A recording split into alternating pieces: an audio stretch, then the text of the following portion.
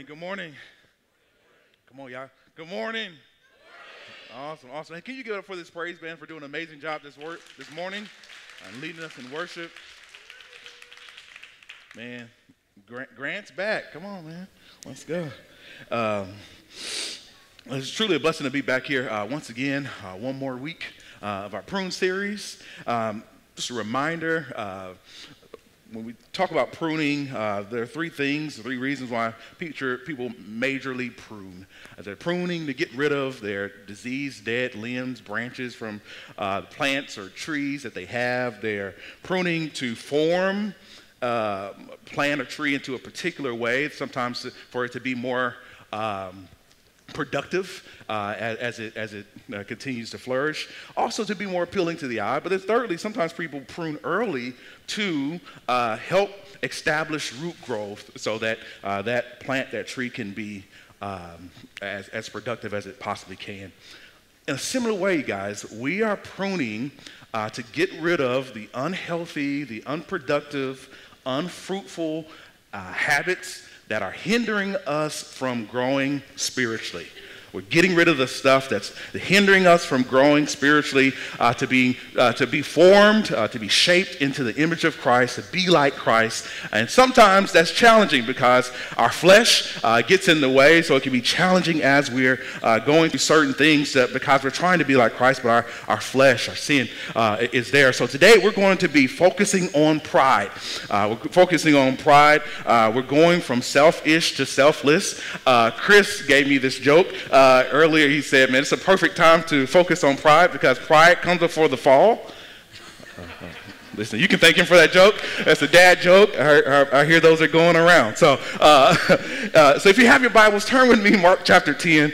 Mark chapter 10. Listen, I'm sorry. I love dad jokes. Mark chapter 10. We'll be at verse 35, and we're going to go to verse 45. Mark chapter 10, verse 35 to verse 45. And we're reading this morning from the CSB. Mark chapter 10, verse 35. And it starts saying, James and John, the sons of Zebedee, approached him and said, Teacher, what do you want? Teacher, we want you to do whatever we ask you. What do you want me to do for you? He asked them. He answered him, allow us to sit at your right and at your left in your glory. Jesus said to them, you don't know what you're asking. Are you able to drink the cup that I drink, or to be baptized with the baptism I'm baptized with? We are able, they told him. Jesus said to them, you will drink the cup that I drink and be baptized with the baptism I'm baptized with, but to sit at my right or my left is not mine to give. Instead, it is for those for whom it has been prepared.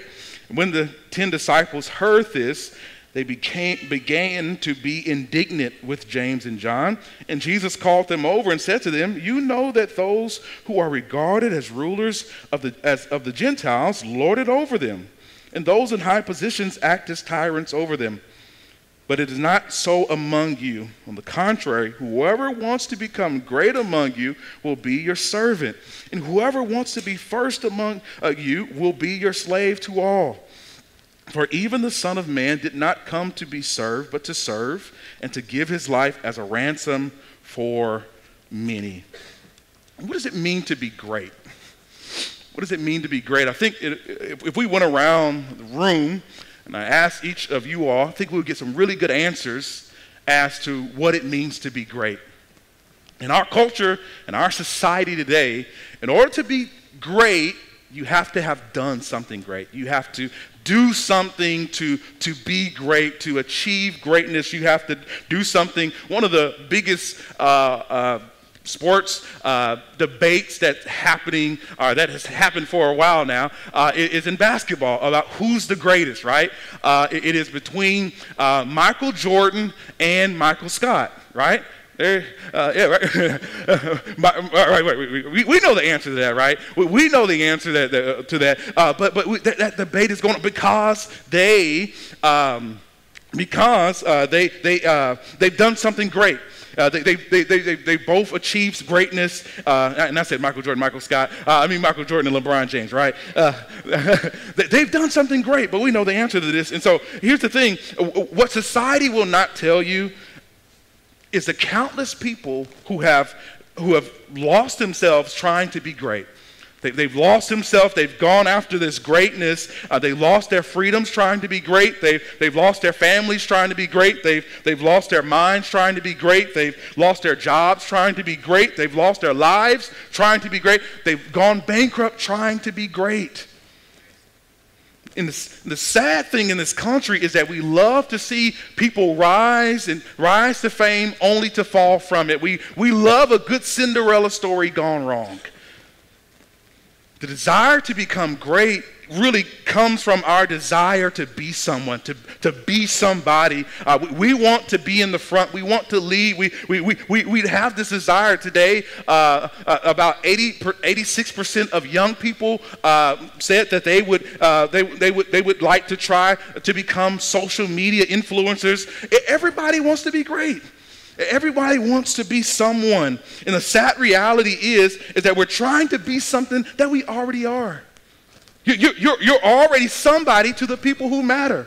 You're already somebody to God. You're already somebody to your family. You're already somebody to your friends. You're already somebody to your church. You're already somebody to your community. You are already valuable. You're already someone.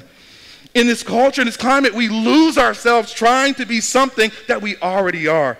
And today, Jesus flips this definition of greatness on its head. Jesus, he says greatness is not in what we do for ourselves. Greatness is what we do in service for others. It's not what we achieve for ourselves, but it's what we do in service for others. And so in the text there's two disciples have the desire to be great. So they come to Jesus with this desire to be great. And so James and John, we see James and John, firstly, their selfish requests in verses 35 to 37. We see their selfish requests. And they come to Jesus. James and John, the sons of Zebedee, approached him and said, "Teacher, we want you to do whatever we ask you. We want you to, we do, what do you want me to do?"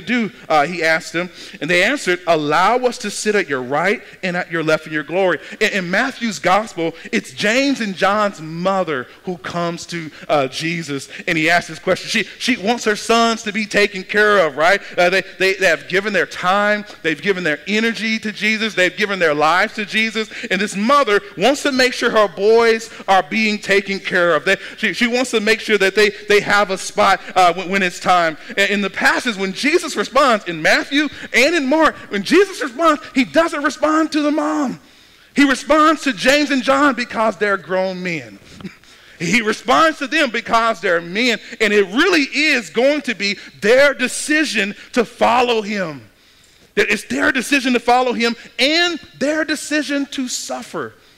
Also notice the dangerous question that these James and John are asking to Jesus first. The first question is dangerous. They're trying to get Jesus to agree to something before he's even heard the question. They're trying to get him to agree. They said, in some sense, they're asking Jesus for a blank check. We want you to do whatever we ask you. What?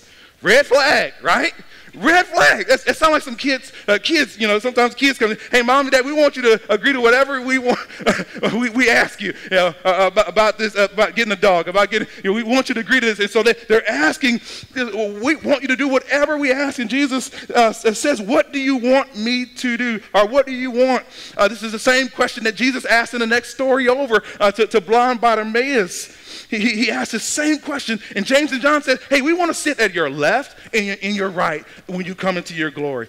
They're simply asking to be the second-hand and first and second-hand man of Jesus, or you can put it this way, to be second and third in charge when Jesus comes into his glory. Most scholars would agree that this request is inappropriate because of the timing. It's inappropriate because Jesus, before this section, had just talked about he's going to die. At the end of this section, he's talking about he's going to die. And here, James and John, in the midst of Jesus talking about his suffering, in the midst of Jesus talking about his sacrifice, they're focused with themselves. They're self-centered. They're not hearing anything else. They're not hearing what Jesus is talking about. They are tone deaf. They're missing the mark. They're missing the point that Jesus is making. And they're focusing on themselves. They're concerned with their positions. Because James and John, they also knew and understood Jesus to be the Messiah as well, right? They were a part of the inner circle, Peter, James, and John, and they were on the Mount of Transfiguration where there was Moses and there was Elijah, and Jesus is shining like the sun, and Peter is looking around and saying, hey, man, it's good for us to be here, man. It's really good for us to be here. Should I make another altar for all three? But then that's when God from heaven, the Father from heaven spoke and said, this is my son, who I am well pleased. They understood Jesus to be the Messiah, but they may have believed Jesus would be this Davidic type of king who would rule with force at some point. But any case, James and John are looking for their position. And notice what Jesus responds to them. Jesus really reveals to them their ignorance. In verses 38 to verses 40, Jesus said to them, you don't know what you're asking. Are you able to drink from the cup that I drink the cup that I drink, or be baptized with the baptism I baptize with? We are able, they told him. Jesus said to them, you will drink the cup I drink and be baptized with the baptism I baptize with, but to sit at my right or my left is not mine to give. Instead, it is for those whom it has been prepared. Jesus says, hey, you don't know what you're asking. Jesus is going to help them to understand that if the way that things are done in the kingdom are not how they're done on earth. Jesus says, can you drink from the cup and be baptized with the baptism? In other words, Jesus is alluding to suffering, that persecution is coming. Cup here also refers to, means suffering. We can see it in the Garden of Gethsemane where Jesus says, let this cup pass from me. But he says, not my will, but thy will be done. We also understand that the disciples respond with, yes, we can. And Jesus says, you will. And we all know the truth that they will. They will experience persecution. James would die by the sword in Acts chapter 12, verse 2. John would be persecuted in Acts 4, right? But he would also go on to live a long life. In the end, Jesus says, hey, guys, it's not up to me to determine who's going to sit at my left or my right. It's not up to me to determine the seating arrangements in heaven. It's not mine to give. And here's the thing. It really should be over.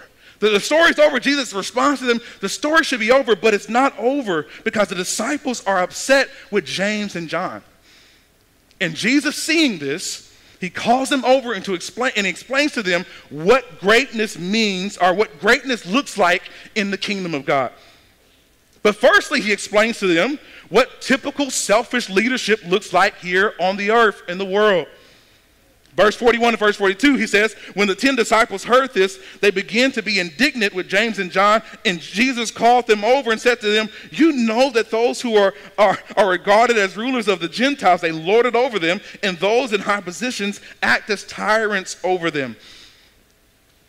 Let's go back up real quick to verses 35 to 37. James and John shows us something about pride. Firstly, they show us that pride is selfish. They show us that pride is selfish. Pride looks out for itself, right? Because James and John are looking out for their own personal interest. They're looking out for their promotion and preservation. And that's one thing that pride does. Pride looks out for self-preservation and self-promotion. James and John and their mom are trying to figure out what's in it for me. What is in it for me? What do I get out of the time that I put? What is in it for me? And we hear this question at work. We hear this question on our teams that we play on. We hear this question at home at times. We hear this question in politics. What is in it for me? I've given my time. What is in it for me? And the same attitude also creeps into the church. What do I get out of it? And the sad reality is when we do this, sometimes we miss out on opportunities to serve because we're concerned with what is in it for me. Listen, I like this quote that says, a life that's wrapped up in itself is a very small package. Pride also tries to tell us what we deserve. It tries to tell us what we deserve. Why does James and John deserve to sit at Jesus' left and right rather than any of the other disciples? Right? Have you thought about that? Why them and not Peter? They're in the inner circle, but also Peter's in the inner circle. Why are they more deserving than any of the other disciples? They had no good reasoning as to why them and not any of the other disciples. Pride oftentimes tries to tell us what we deserve, what I'm privy to. But what we'll do sometimes in our pride minimizes our faults, but it also will maximize the faults of others. We deserve to be here because of what we've done. Second thing we see that pride has done, of what we just read from verse 41 to verse 42, is that pride divides. It divides. It causes separation. It causes disunity. Jesus is already seeing this as they're going back to the group. James and John, the disciples are mad with James and John. But notice this is not the first time Jesus is dealing with the issue of greatness, this topic of greatness among the disciples. In Mark chapter 9, verse 33 to 35, they came to Capernaum, and when he was in the house, he asked them, "What were you guys arguing about on the way?" They were silent because on the way they had been arguing with one another about who was the greatest. And sitting down, he called the 12 and said to them, "If anyone wants to be first, he must be last and servant of all." Jesus has already hit on this topic before, but obviously they haven't learned. The disciples were mad. They were indignant with the disciples. They were big mad with James and John, but the Bible doesn't really go into why they're mad. Most scholars would conclude that the disciples are mad because they didn't think of this question themselves, right? They're mad because they got the jump on us. I can definitely see Peter and Andrew being mad because their brothers are like, "Man, this is genius. Why didn't we think of it?" Right? but they didn't think of it themselves, and so they were lacking. But when I thought about this, I said, from a worldly perspective, from a world view, James and John did nothing wrong. From a worldly perspective, from a worldly view, they did nothing wrong. The world would say to the other disciples, "Hey guys, like listen, you snooze, you lose." They would say to the other disciples, they would say, just like that State Farm commercial, "Hey, you got to be quicker than that," right? They would say that, "Hey, James and John, they saw what they wanted and they executed. They got the goal, they got the prize. You just missed out." From a world's perspective, they did nothing wrong. So what if they hurt others on the way? So what if they stepped on others to get where they want? The goal is a destination in the world, right? I'm at the top and you're not. Who cares what relationships I break or what relationships I destroy on the way? Who cares what bridges I burn on the way as long as I get to the destination? That's the issue in the world. That's how the world sees it. To the world, they would have done nothing wrong. But in the kingdom of God, that is not the way to go. God cares about relationships. He cares about our relationships and how we treat others. He cares. And to be honest, it looks like all of the disciples were thinking of themselves. And this is why Jesus doesn't just call over James and John. He calls over all the disciples. They all need help with pride. And not only do they need help with pride, we also need help with pride. Because it's really hard to do ministry when we're only thinking about ourselves. It's really hard to do marriage when we're only thinking about ourselves. It's really hard to do parenting when we're only thinking about ourselves. It's really hard to do business when we only think about ourselves. It's really hard to do relationships when we only think about ourselves. It's really hard to do sports when we're only thinking about ourselves.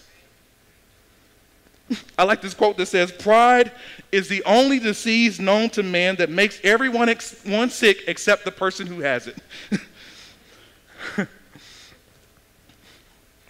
Jesus lastly says in this section, pride causes mistreatment. He says, the rulers of the Gentile, they lord over it, or they're like tyrants with their power. They are overbearing. And obviously, in this day and age, there was no unions. There was no HR department. So those who were in leadership could treat people under them like however they wanted to. They abused their power. They treated people less than human. And today, some bosses may think the same way. They don't value those who are under them simply because they're under them. But for those who are Christians, for us who are believers, we must live and rule differently than those in the world. We have a different standard. We have a different standard because God cares about relationships. But then lastly, Jesus reverses what it means to be great. From verses 43 to verse 45, he reverses what it means to be great. He says, but it is not so among you. On the contrary, whoever wants to become great among you will be your servant, and whoever wants to be first among you will be a slave to all. For even the Son of Man did not come to be served, but to serve, and to give his life as a ransom for many. Servant leadership is great because it's selfless. Jesus is saying, greatness is not about ruling, it's about serving. It's being a servant. In the kingdom of God, it's serving that is great. Making ourselves less important is really a practice. Because all of our lives, especially being kids, I don't even think we were taught how to be selfish. From being a baby, you learn how to be selfish, but you have to unlearn how not to be selfish. It's so easy for us to make things about us.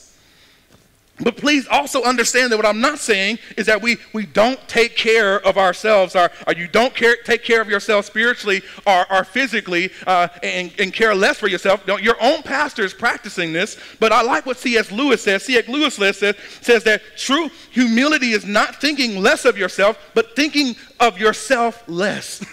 That's really it. We're thinking of ourselves less. It's thinking beyond yourself. It's going beyond yourself to help someone else. Not what do I deserve, but how can I serve? Because in essence, it's really humbling ourselves. Matthew chapter 23 and 12 says that whoever exalts himself will be humbled, and he who humbles himself will be exalted. And it's crazy in Scripture how God does this. He uses us as a servant first before we become rulers, right? We see this when we look at Joseph's life. We see this when we see Moses' life, Joshua, David, and Timothy. We serve, and then he brings us into leadership. We learn how to follow so we can learn how to lead. But here's the thing. Even in our leadership that Jesus is saying today, we still serve. We still help. We still serve. Secondly, he shows us that servant leadership is great because it unites. It does the opposite of what pride does. Notice what Jesus says. He says 3 times, he says, among you, 3 times. It's easier to serve those who are above you than to serve those who are around you. Think about it. It's easier to serve those who are above you than to serve those who are around. Because I'm not for sure exactly why this reason is, but Jesus challenges us to serve each other. Because we need to serve each other. Matter of fact, you can get acknowledged by those who are above you when you serve them.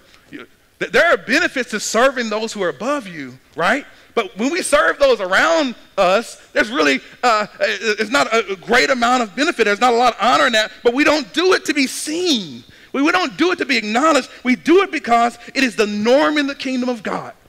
It is the norm in the kingdom of God because we love each other, because we have an example who's set before us, and that is of Jesus Christ. But sometimes when we serve those around us, and I think of my brothers and sisters, it was easy for me to serve my parents. You know, they can hook me up with a couple of dollars after serving them. But serving my brothers and sisters, I don't want to do that. No, thank you. But we serve those who are around us. Notice what Philippians chapter 2, verse 3-5 says. He says, do nothing out of selfish ambition or conceit, but in humility consider others as more important than yourselves. Everyone should look not to his own interests, but rather to the interests of others. Adopt the same attitude as that of Christ Jesus. Humility creates an environment of servants and not competitors. It creates an environment of servants and not competitors. When everybody's competing, it's ugly. But when we serve together, man, it unites. There's no big I's and little U's.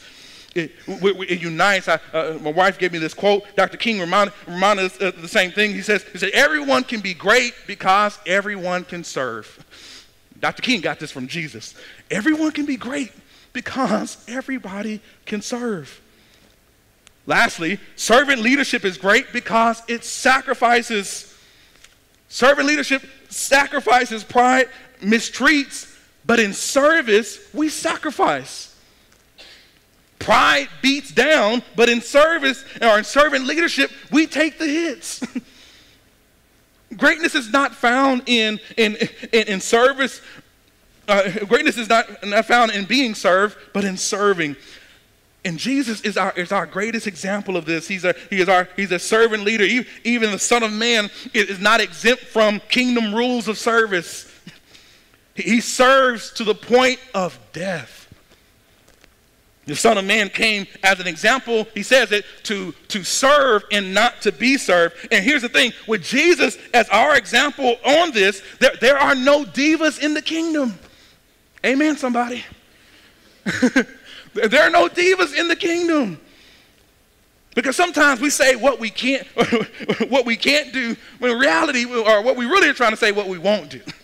There are no divas in the kingdom. I like this other quote that I've got. It says, if serving is below you, then leadership is beyond you. Jesus came to serve, and we see this story after story, time after time. He gives of himself again and again and again. The Son of Man came and gave himself as a ransom. This means that he gave his life as a sacrifice for us to be free. I like what David Platt says. He says, Jesus came to live the life that we could not live, and to die the death that we really deserve to die. That he paid our debt for us. He paid our debt for us, a debt that we could not afford to pay. He took our place. And here's the thing, I'm not for sure, I'm not for sure. I know many of you all know what it's like to pay something off. And how blessed would it be to have something paid off that you didn't have to pay yourself? Listen, I thank God for things that we paid off. You pay off your student loans, and we praise God for that. You pay off your car note and all that stuff, and we thank God for it. You pay off your mortgage, and we praise God for that. But how much more for the sin debt that we could not pay with no money? What were you going to do with that? What were we going to use to pay that off? Jesus paid our debt. So the passage teaches us that with Jesus, it doesn't get any higher, but also with Jesus, it doesn't get any lower.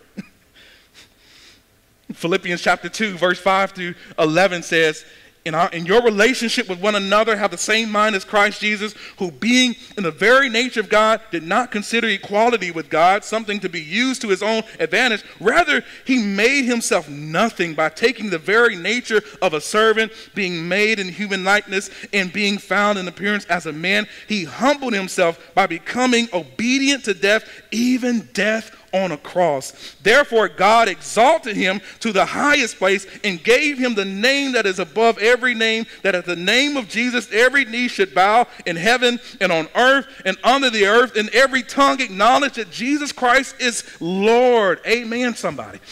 With Jesus, it doesn't get any lower in service and what he's done, but also it doesn't get any higher. And with him as our example, there is really nothing that we should not be able to do. There's nothing that we shouldn't be able to do in our service for others, for our brothers and our sisters. He is our example. As the band is coming up to lead us this invitation time, the question I want to ask you is, how are you going to be great this week? How are you going to be great? Not just in your work, but how are you going to be great this week? In other words, how are you going to serve? How are you going to serve others? Who will you serve? Who in your proximity can you serve this week? But not only just this week, but going forward, how can I get out of myself and serve and be more like Christ in humbling myself?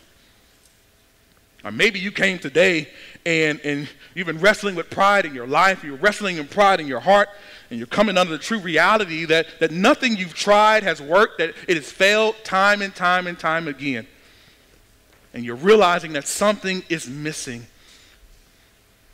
St. Augustine said that, hey, within us there is a God-sized hole that only Christ can fill, that only God can fill. There is a God-sized hole, and which means that sometimes we try to use money, we try to use sex, we try to use fame, we try to use all kind of different things to fill this hole, but nothing will fill this hole.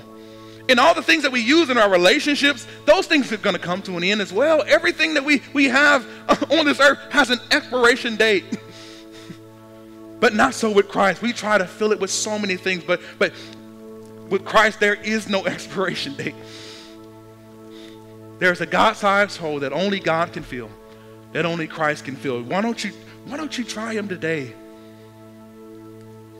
Because he'll meet you right where you are. It's a reminder that God loves you as is, he saves you as is, but he won't ever leave you as is. Or maybe you're looking for a place to fellowship. Maybe you're looking for a place to come where you feel like you belong. You've been treated so coldly by the world. You're looking for a place. What a beautiful church that you can come and belong at, where you'll experience servant leadership here at North Point. Why don't you come and join this church? Why don't you pray about it? See what God is saying. But you have an opportunity to be able to be a part of a great church. And thirdly, maybe you're submitting today because you've been doing ministry and you've been leading and you've been doing that out of your own effort. And you've been trying, but you've been doing that out of your own strength. And maybe today you're saying, I want to surrender, Lord. I've been trying things out of my own intellect, been trying out of my own knowledge, but Lord, I want to surrender. So I learned about the clock. The clock, at least 2 times a day, throws up its hands. We ought to be like the clock. We ought to surrender. Lord, what do you want from me in this ministry that I'm serving in? What do you want from me? How can I help better serve those in my small group? How can I better help serve those in my community? How can I better help serve those in my job? And maybe you're surrendering today because of you may have felt like you've been doing things on your own. So will you come? You have an opportunity. Thank you.